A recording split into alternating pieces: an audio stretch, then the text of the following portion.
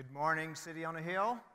It's good to, well, I started to say it's good to see all of you. Then I thought it's good to say good not to see all of you, but that's not good. It's just, I'm glad to be here and be glad to be seen. Yeah, I'm glad to be seen.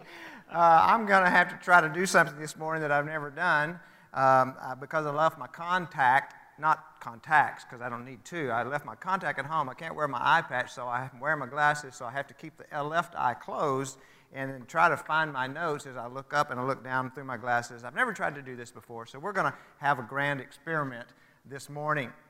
Take your Bibles this morning and turn to the book of Revelation. That is not Revelations.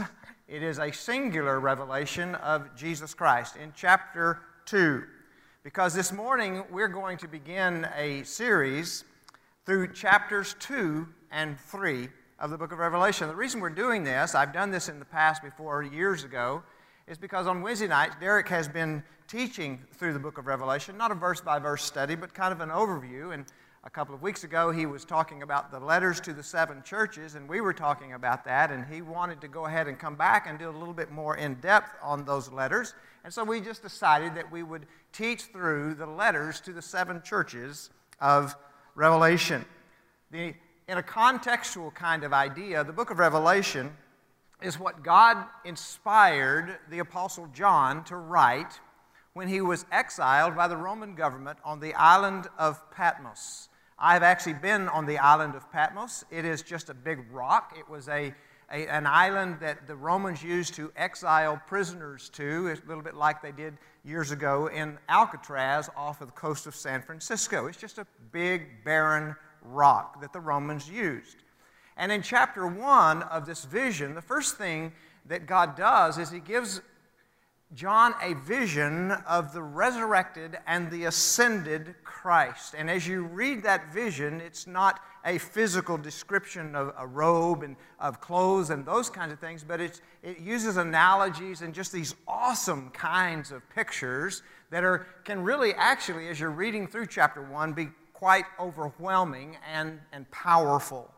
But in this description, what God is doing is he is establishing Jesus as having all of the authority and all of the power to say and to do and to fulfill all of the things that are going to be revealed in this revelation, the things that are coming up to the second coming of the Lord Jesus Christ. And so right after that introduction, where you're just overwhelmed with this imagery of who Jesus really is, in chapter 2 and 3, he launches into a series of messages to 7 churches. These were the 7 churches of Asia Minor at that particular time, is what they called it. And they were 7 very well-known churches in the ancient world.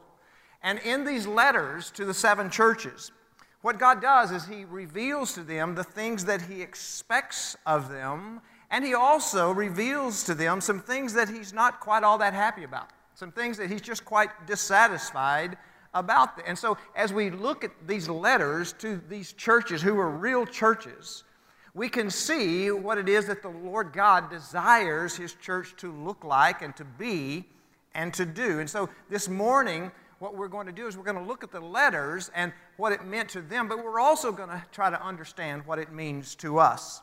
Because one of the things that the letters to the 7 churches of Revelation are, is that they are a reminder to us that we can fool ourselves about who we are, and we can fool each other about who we are as individuals and as a church community, but we can never fool Jesus because he is the head of the church. And back in chapter 1, in verse 2, a part of his description that is given in this vision to John is that Jesus is the one who has eyes like the flame of fire.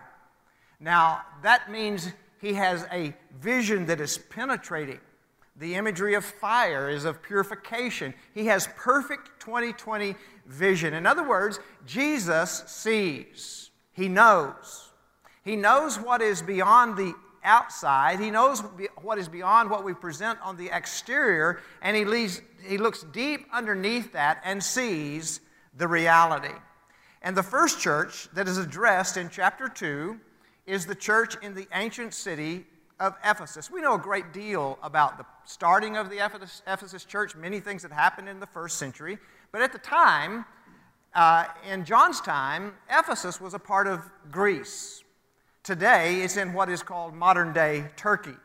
And I've had the privilege of actually being in the ancient ruins of the city of Ephesus twice in my lifetime. I've had the privilege of walking the streets where the Apostle Paul, on the very stones that the Apostle Paul walked in Acts chapter 17, in chapter 19, when he was in the city of Ephesus.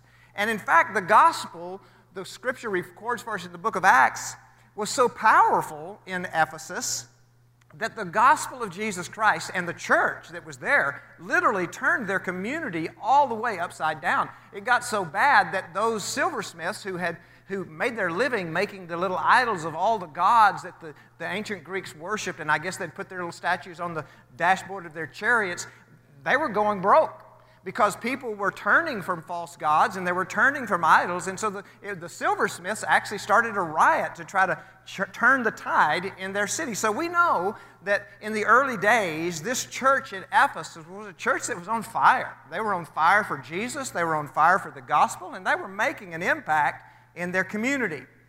And so knowing that, when we come to verse 2, Jesus says, I know. Now that's interesting. There's those eyes with flame of fire. You know, you can't hide from me because I know. And he does know them, and he knows us. And so then after that, he begins to list some things that he knows about them. And so we want to look at this, yes, to understand what the Scripture means and it meant to them, but also to learn from that and apply that to us. So let's talk about some things that Jesus knows. The first thing he knows is he knows that sometimes we have a tendency to leave the first thing. In verse 2, he begins and he's commending them. He's saying some very good things about them. He talks about their deeds. He says you're doing good things. He talks about how they're toiling in the work and they're persevering in the midst of trouble and persecution. And he says they're doctrinally and morally pure because they won't abide by these people that come in and say they're apostles, but they're really false apostles, and they won't even allow evil in their midst. And so we read those things, we go, man, these folks are doing pretty good. I mean, that's some pretty high praise, and they were, because they were working hard in the ministry. They were doctrinally pure. They had their doctrine down, and they were morally pure. But then we turn after that in verse 4, and he says, but this I have against you. So it's kind of the uh-oh moment. Here it goes. And this is what he says. He says, you have left your first love. And he doesn't even explain that. He doesn't even tell us what he means by that. I don't think he needs to, given the context and everything. It's pretty easy to figure out what he's talking about. But we ask the question, well, what is that? What does it mean to have left their first love? We know from the previous things he said, it couldn't be that they'd stopped doing the work of the ministry, because he says they hadn't stopped that. In fact, he commended them for it. It wasn't that they'd left their love of doctrinal purity. No, they were very doctrinally pure. They didn't tolerate apostles who were false apostles. It wasn't that they'd fallen out of love with being morally pure and presenting their bodies as a living sacrifice to Christ. None of those kinds of things. In fact, these are all things that we only come to love as we grow in Christ. Doctrinal purity is not something we love the moment we come to Christ. We don't have any doctrine, most of us at that time. Moral purity, usually there's a change in that over the course of time. So those are not things that in our initial involvement in the Christian experience that we can say we have love for, because we don't even have those things. But there is the one thing that most of us can point to that we were head over heels in love with when we first came to Christ, and that's Jesus himself. I can very well remember that. I didn't even know John 3:16. I mean, I didn't know anything, and I was just coming off the streets, so I certainly wasn't morally pure or any of those kinds of things. But man, when I understood the gospel and it was applied to my heart by faith, there was this overwhelming sense of love and devotion to Jesus Christ. And evidently, that's what Jesus sees as his eyes are like a flame of fire, look penetratingly deep into this church, into the hearts of the people that in all of their doing, in all of their morality and all of their doctrinal purity, which by no means are bad things, those are good things, their love of Jesus had begun to fade. Now let's talk about that for a moment. Why is that so important? Why does he even mention this in the midst of all of these other wonderful things that any church today that is doing the things that the church in Ephesus was doing, we'd say, well, that's a church that's got it going on. That's a church that's got it together. So in the midst of all that, what makes this so important that Jesus would even mention it in this context? Because love of Jesus, folks, understand this. That first love and continuing in that first love is our highest priority. Jesus himself established that. Matthew chapter 22, verse 37 and 38, that very well-known text where Jesus is asked, what is the greatest commandment of all? And Jesus kind of puts two things together from the Old Testament. It says, you love the Lord your God with all your heart, mind, soul, and strength. In other words, love God with everything you are, and then love your neighbor as yourself. Now I want you to notice something. Loving the Lord is not the only thing. That's why Jesus commends the church in Ephesus for the other thing. It's not the only thing, but it's the first thing. It's the first thing, and it's important to love your neighbor, but first we are to love Jesus. And then the love of the neighbor is to flow out of that. And so if we're continuing to seek to love our neighbor, but we have left this first love, we are going to be increasingly more in a struggle to do the other things. Because everything else in the Christian life is to flow. It's our first priority. You remember in the Gospel of John when Jesus met after his resurrection, and he met with Peter. And Peter had gone back to the boats, and he was fishing. And you remember the famous story, Jesus cooking breakfast, and he says, Peter, come here. And Peter recognized who he was. And remember that Peter had denied Jesus 3 times. And so Peter he's unsure about this thing. But what Jesus does in this encounter is that he basically is saying, Peter, I haven't given up on you. And he kind of recommissions Peter to the work.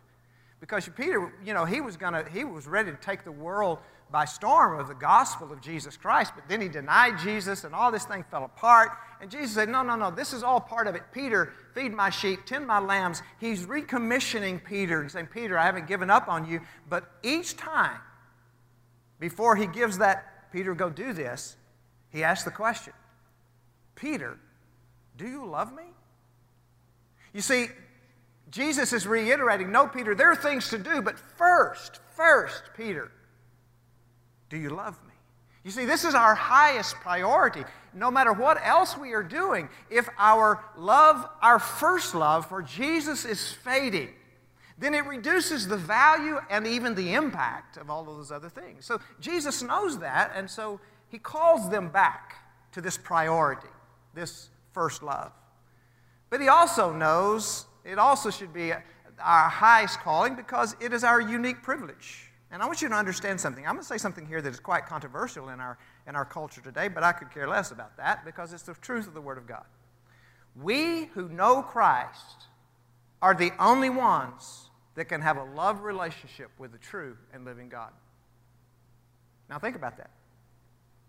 We who know Christ are the only ones who can have a true love relationship with the living God. You cannot love God apart from Christ.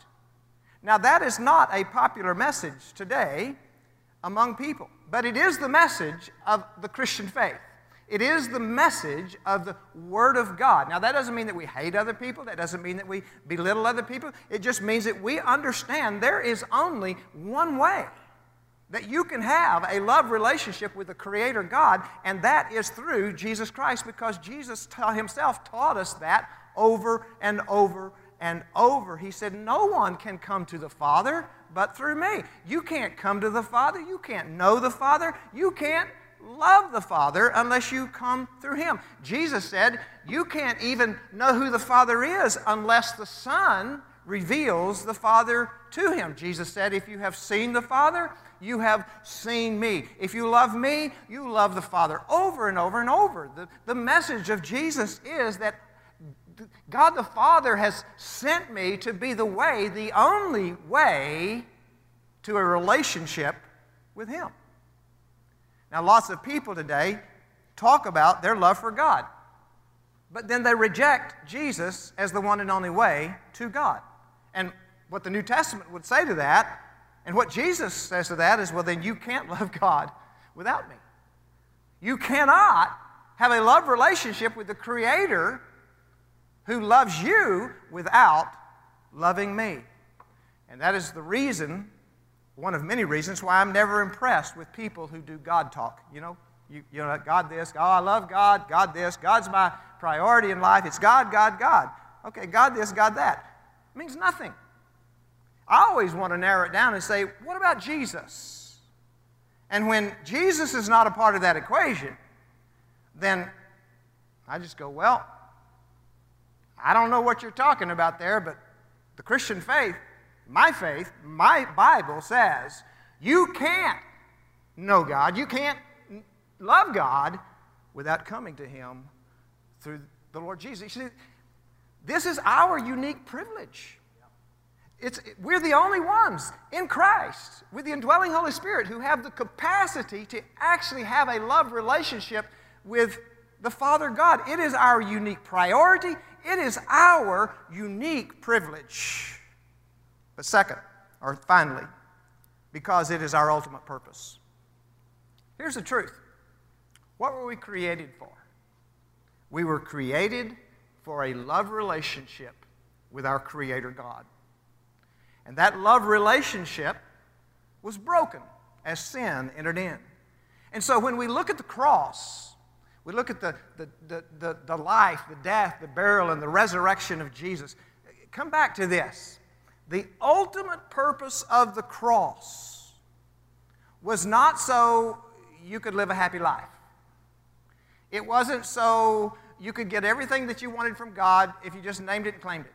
None of that stuff. No, the ultimate purpose of the cross was to make a way where we could come back into a love relationship with our Creator God. So this is the ultimate purpose for which we are created. It is a relationship with Him. And so if that is not the priority, if it's no longer the ultimate purpose and the goal of the life of an individual or the life of a church, then something has gone wrong. Now, the church in Ephesus even illustrates this. You go back to the beginnings of the church in Ephesus, in Acts chapter 17 and Acts chapter 19, and if you read that account, you read that, man, when the gospel hit Ephesus, people's lives were drastically changed, and as I said a moment ago, it turned the ancient city of Ephesus up on its ears because people were turning away from false gods and were turning to the true God through faith in Jesus Christ, through the preaching and teaching of the gospel. And it caused a riot because all these people were turning away from the idols. But within a few years, and by the way, John was one of the apostles with Jesus. Now, John is an old man. It's the latter part of the first century, and he's exiled to Patmos. But John was alive through all of this. He was alive through all of the planting of the churches of Paul on his 3 great missionaries journeys and all of that. So John had witnessed all of this, and he'd seen the fervor of the gospel in Jerusalem and Judea and Samaria, and now into Asia Minor and all of those areas. Yet now Jesus is saying to the church in Ephesus through John, you've left your first love. What is that, a generation? Several decades since the church was started in Acts, since the church was birthed through the preaching of the gospel in Ephesus. And now by the time that John is on the island here, in the latter days of his life, granted, already they've pulled away from that first love that Jesus is calling them back to. Now, how does that happen? How does that happen? Well, let me give you a spiritual law. It comes in 2 parts, a command and a reality. The first part is a command, love Christ. Okay? That is our command from the Lord God. Love Jesus. The second part is in the reality, love leaks. Love Jesus, but love leaks. And that's true virtually of everything in our world. Anything, virtually anything that's left alone doesn't get better. It atrophies. It goes backwards. It leaks. Right? I mean, you think about your yard. You leave your yard alone, it doesn't get better. It gets worse. You think about your marriage. If you don't nurture that, your love in your marriage doesn't get better. It goes back. Virtually everything in the world requires attention because love leaks. Second law of thermodynamics. It absolutely is. Refuge Ranch recently, we rerouted the stream that feeds the main lake that is in front of the house. Those of you that have been out there, you know there's a 2 or 3 acre lake that's right in front of the house.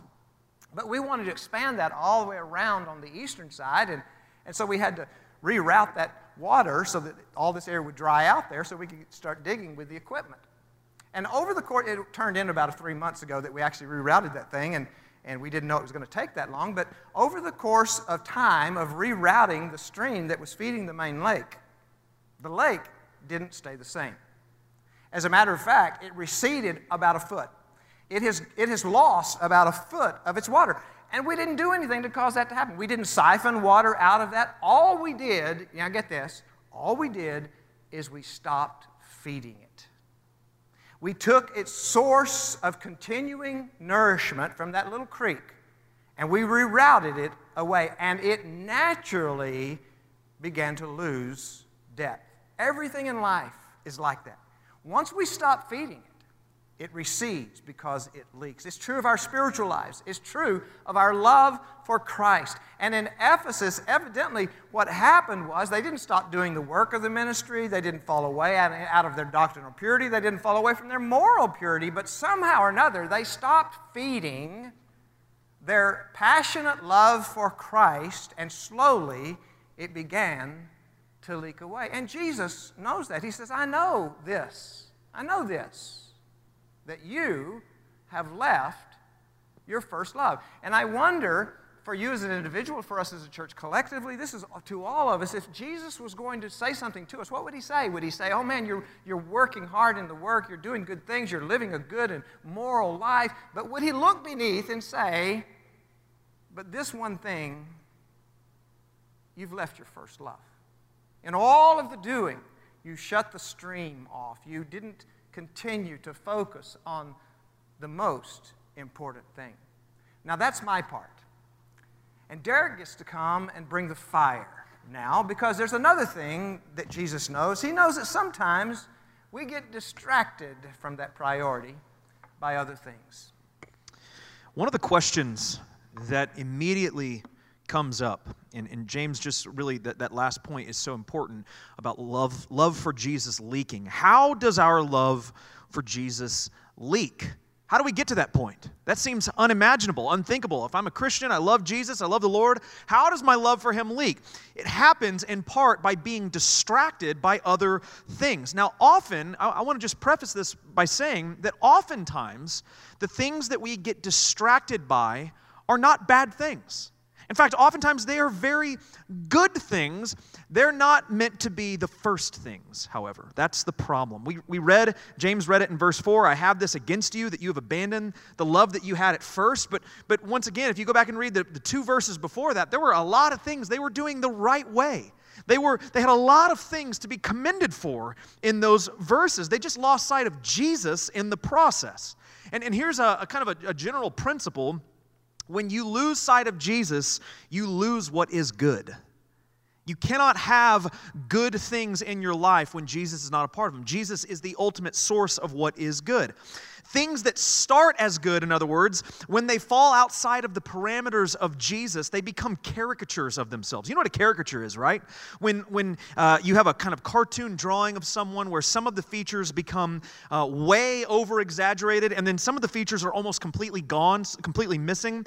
The things that start as good in our lives, when they fall outside of the parameter of our love for Jesus, they become caricatures of themselves. And so this is what happens when we get distracted by those things, when we lose sight of the first love.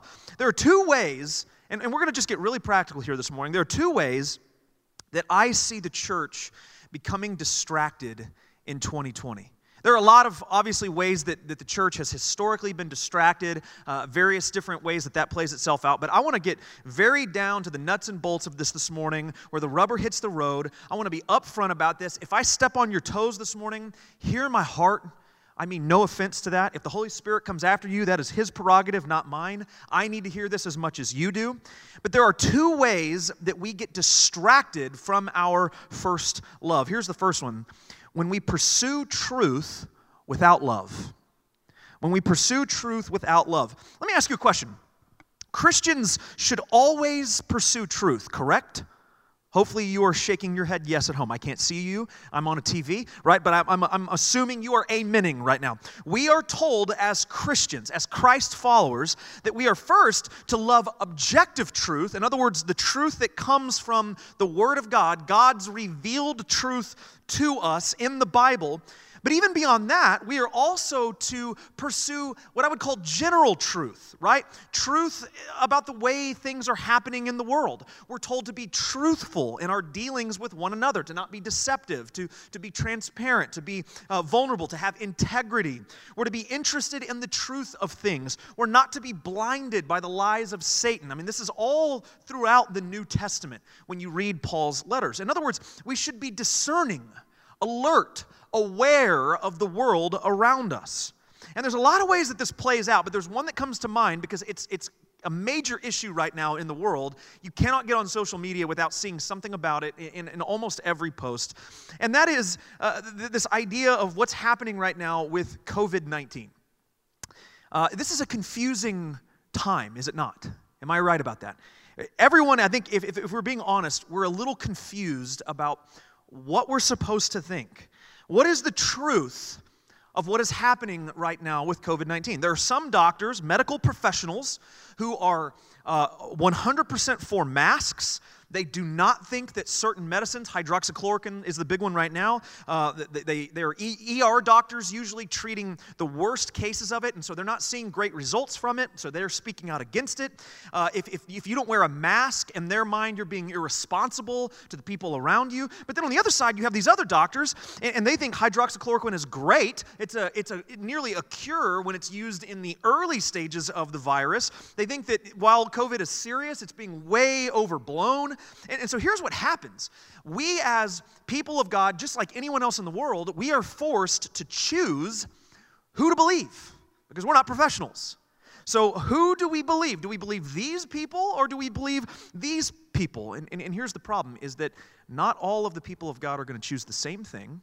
And so the people of God end up in two different camps with regard to this stuff. And then there's this whole spectrum of people in between who fall somewhere in between these two camps as well. So if you're in the first camp, you wear a mask. People who don't are the problem. Forget about COVID-19. They're not even the issue. It's the people who won't wear the mask that are the problem, right? The economy is going down the toilet. There are people dying. And it's not the virus. It's their fault because they're not doing what medical professionals are saying. But then you have people in the second camp, and you reject the masks. You think they're trying to brainwash you and lead you down a path into whatever, and people who wear them are blind, and hydroxychloroquine is the cure. Why are we even arguing about this? And everyone in these camps are pursuing general truth. And there are two problems with this. One is that oftentimes they don't know the objective truth to begin with. There are a lot of biblically illiterate Christians today in the world. This is one of the reasons why James and I always come back to the text. That's why we're always saying to you, man, get in a Bible study, get into a community group that is centered around Scripture and begin to learn God's Word. Bible study matters. You will hear me say this till the day that I die. Get into a Bible study because there's a principle here. I want you to hear this. Hear this. You can't discern truth in the world if you haven't learned truth from the Scripture.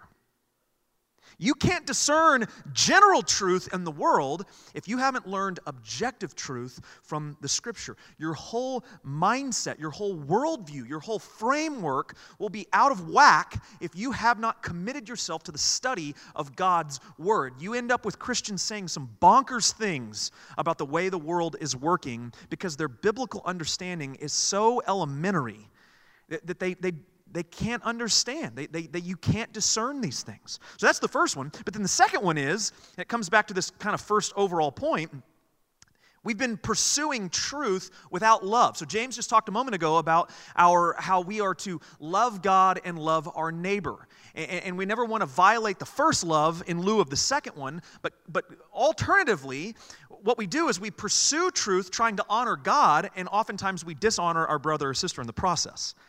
And this is another massive problem. Love for one another, and I'm talking about the church right now. I'm not talking about the world. These letters are to the churches in Revelation. Jesus is talking to believers here, so I am speaking to you as believers. I'm not talking about your lost friends. I'm talking to you, the Christian. Jesus says, John 13, 34 and 35, "A new commandment I give to you, that you love one another.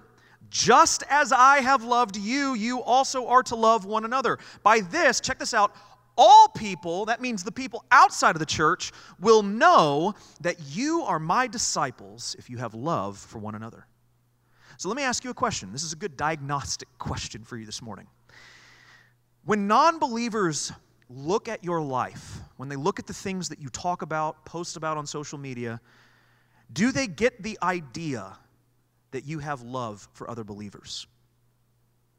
In other words, by seeing the way you interact with other individuals online, is your love for other Christians so apparent that non-believers look at you and go, they must be a follower of Jesus? If not, we are in error. We are in error. Let me ask you this, and once again, this is a question for the church. What is the purpose of truth? That seems like a kind of philosophical question, and it's going to become very practical. What is the point of truth? What is truth supposed to accomplish for us?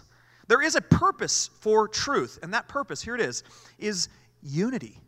It's to unify. It divides in the world, but it unifies in the body. Truth is meant to unite, in other words. Ephesians 4, 11 through 14, Paul says, talking about the church, he gave to the church the apostles, the prophets, the evangelists, the shepherds, and teachers to equip the saints for the work of the ministry, for building up of the body of Christ until we all attain to, check this out, the unity of the faith and of the knowledge of the Son of God, to mature manhood, to the measure of the stature of the fullness of Christ, so that we may no longer be children tossed to and fro by the waves and carried about by every wind of doctrine, by human cunning, by craftiness and deceitful schemes. In other words, God has given gifts to the church to bring truth, to clarify truth that would unify us around it rather than divide us, that we may not easily be taken captive by all the crap out there.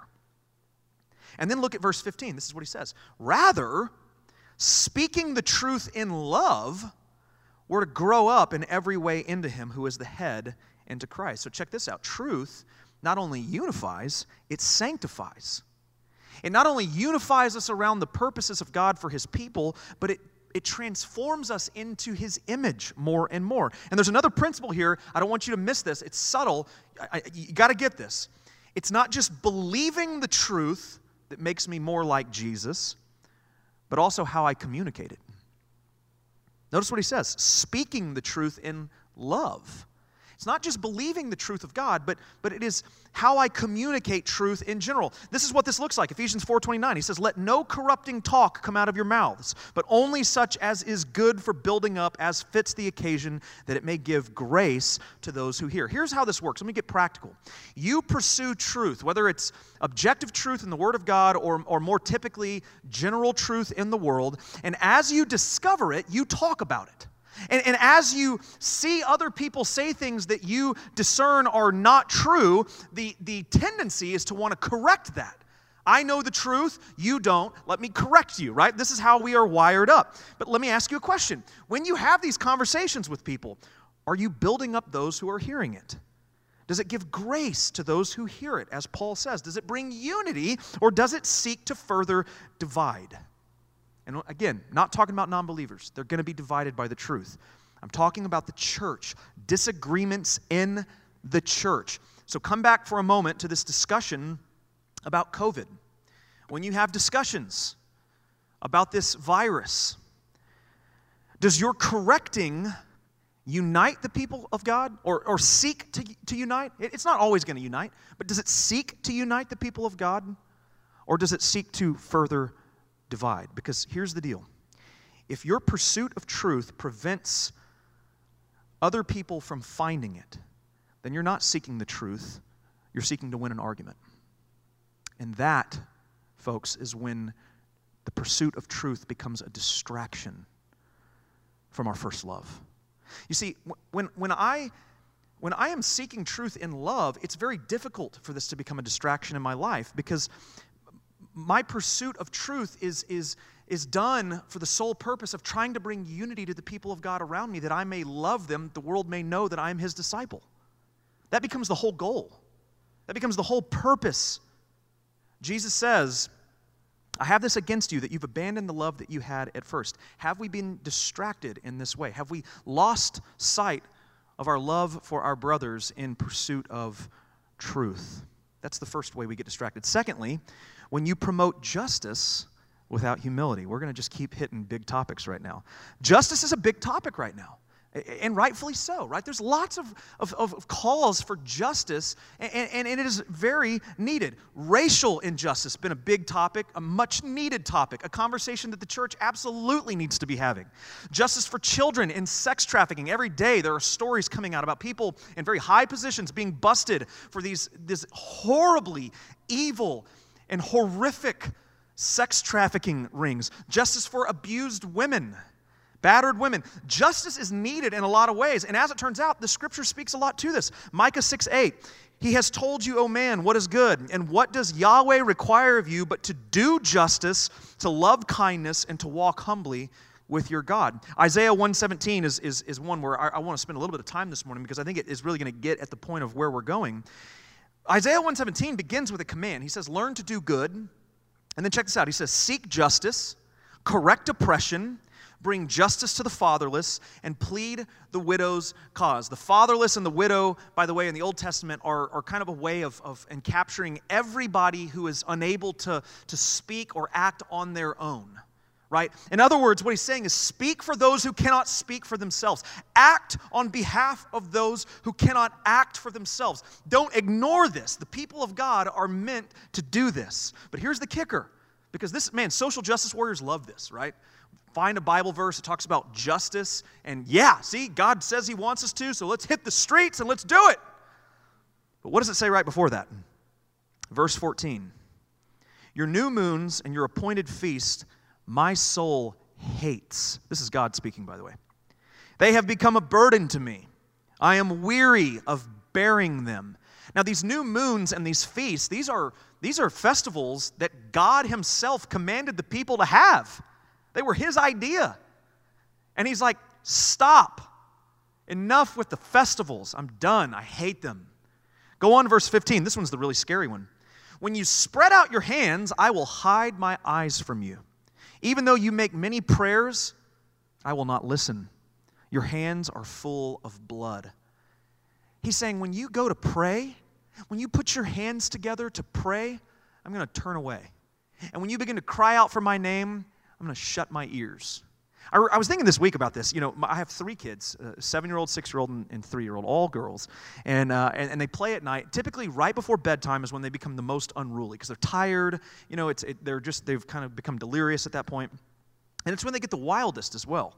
And so the other night I was thinking about this. They were chasing around one another in the house. And there's a rule in my home. You don't run in my home. It's a rule often broken by my 3 precious daughters. Right? So they're running around, and I'm like, y'all got to stop running. I'm telling you, you got to stop running. And I'm kind of wrapping my stuff up, getting ready to put them to bed. Well, one of them kind of falls down and gets hurt. Right? And they come in, and Daddy, you know, their little egos are hurt is really the problem. They're not really actually that hurt. But Daddy, I hurt my leg, or Daddy, she pushed me down. And I'm always like, no, I'm not listening. No, I told you not to do that. I'm not even going to hear it right now. Go to your room. And I imagine that's how God feels in this passage. Like, Lord, right? And He's just like, stop. I'm not even going to listen to it right now. Verse 16, he goes on. He says, wash yourselves. Make yourselves clean.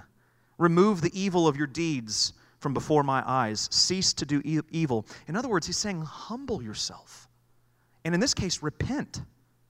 Take a long, hard look in the mirror. And once you've put off the pride, once you've washed yourself, that's ritual language, by the way, ceremonial cleansing language from the Old Testament. Then, after you've done that, verse 17, learn to do good, seek justice, correct oppression. You can't do verse 17 without the verses before it. We like to just land on verse 17 and roll with it.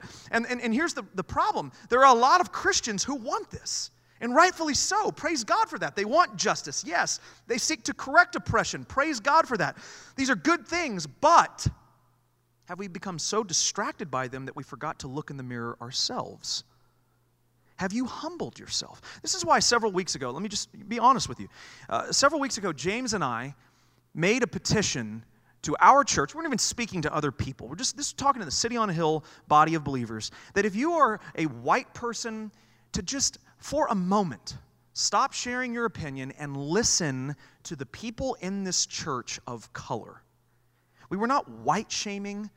We were not asking you to make reparations. We were not asking for apologies. This isn't critical race theory or Marxism. These are biblical concepts. Stop talking and listen. It's proverbial. We were calling for humility, empathy, understanding. Why? Because it's never a good idea to promote justice without humility. God does not want to hear your dumb, prideful thoughts. He doesn't want to hear my dumb, prideful thoughts. He wants us broken before Him, humbled before Him, willing to repent, willing to look in the mirror first. You see, when I'm humble, it's very hard for me to be distracted by this. Why? Because humility draws me back to the gospel. The gospel says, apart from God's mercy, I am just as guilty as the people I am against. The ones who are perpetuating injustice and oppression. I'm just like them, apart from God's mercy. That's the declaration of the gospel. The gospel says we all deserve justice. The gospel brings mercy to the humbled. You see, I can't affect change on my own. I cannot change the world on my own, but the gospel can.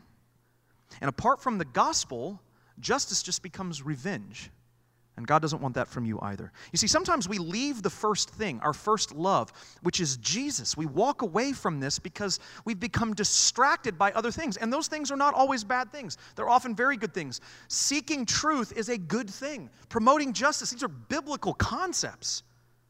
But we have to keep coming back to them and having a little bit of a gut check to ask ourselves, are we doing them with Christ and the gospel in mind, or have I stepped outside of the parameters of Jesus and have these things just become a caricature of themselves? Because truth without love is not truth, nor is it God-honoring. Justice without humility is not justice, nor is it God-honoring. But when I do so in light of the gospel, then, it brings me to this last point. We come back to the first thing. We must always come back to the first thing. Simply put, I have to recenter myself. And let me just say this. If the Holy Spirit is bringing conviction to you this morning, I want to say this to you. Don't stop pursuing truth and promoting justice. Don't stop doing those things. Just do it in light of Jesus and His great gospel. Rather than arguing with people, invite them. Invite them to the foot of the cross with you, where everyone stands on level ground, where you are no different than the worst of the worst in this world, because apart from God's grace, you're just like them. Invite them to the only one who can speak truth, because He is the way and the truth and the life. Don't simply promote justice, but proclaim grace. Humility and repentance lead to grace. That if you bow before Jesus, you don't receive justice, but you get mercy. This is what the world needs to hear, and this is what the church needs to be reminded of. Have we been distracted by these things? Have we been distracted? If we have, we must come back to Jesus, our first love. He is asking us, what will our response be? Let's pray. Father, how we thank you for just an incredible challenge and a reminder that so much of what we seek to do that is good can often be turned bad when it's done outside of how you would have us do them. When we forsake loving you, it's a problem, but when we forsake loving on others in pursuit of you, it's equally a problem. It's why you said to love God and your neighbor. What a difficult but important challenge that is for us. I pray that you would bring a sense of reassurance to your people here, that those who have been convicted by this are not feeling a sense of condemnation. There's no condemnation for those who are in Christ, but a sense of conviction that leads to repentance and continued pursuit of these good things that you've put on our hearts. We look forward to this series, Lord, of looking at what you have said to these churches and how so much of what you say to these 7 churches just as much applies to us today. Thank you for this, Lord. We love you. In Jesus' name we pray. Amen. Thank you guys very much. We really look forward to this new series, and we can't wait to hopefully begin live streaming, as I said, at the Welcome on August 23rd, assuming there are no hiccups. We'll open registration that first week on Monday before that Sunday, and we will have a cap. You will be required to wear a mask. We'll do temperature checks. For those of you who want to stay at home, of course, it will stay the same, but looking forward to exploring these letters with you. God bless you. We'll see you next time.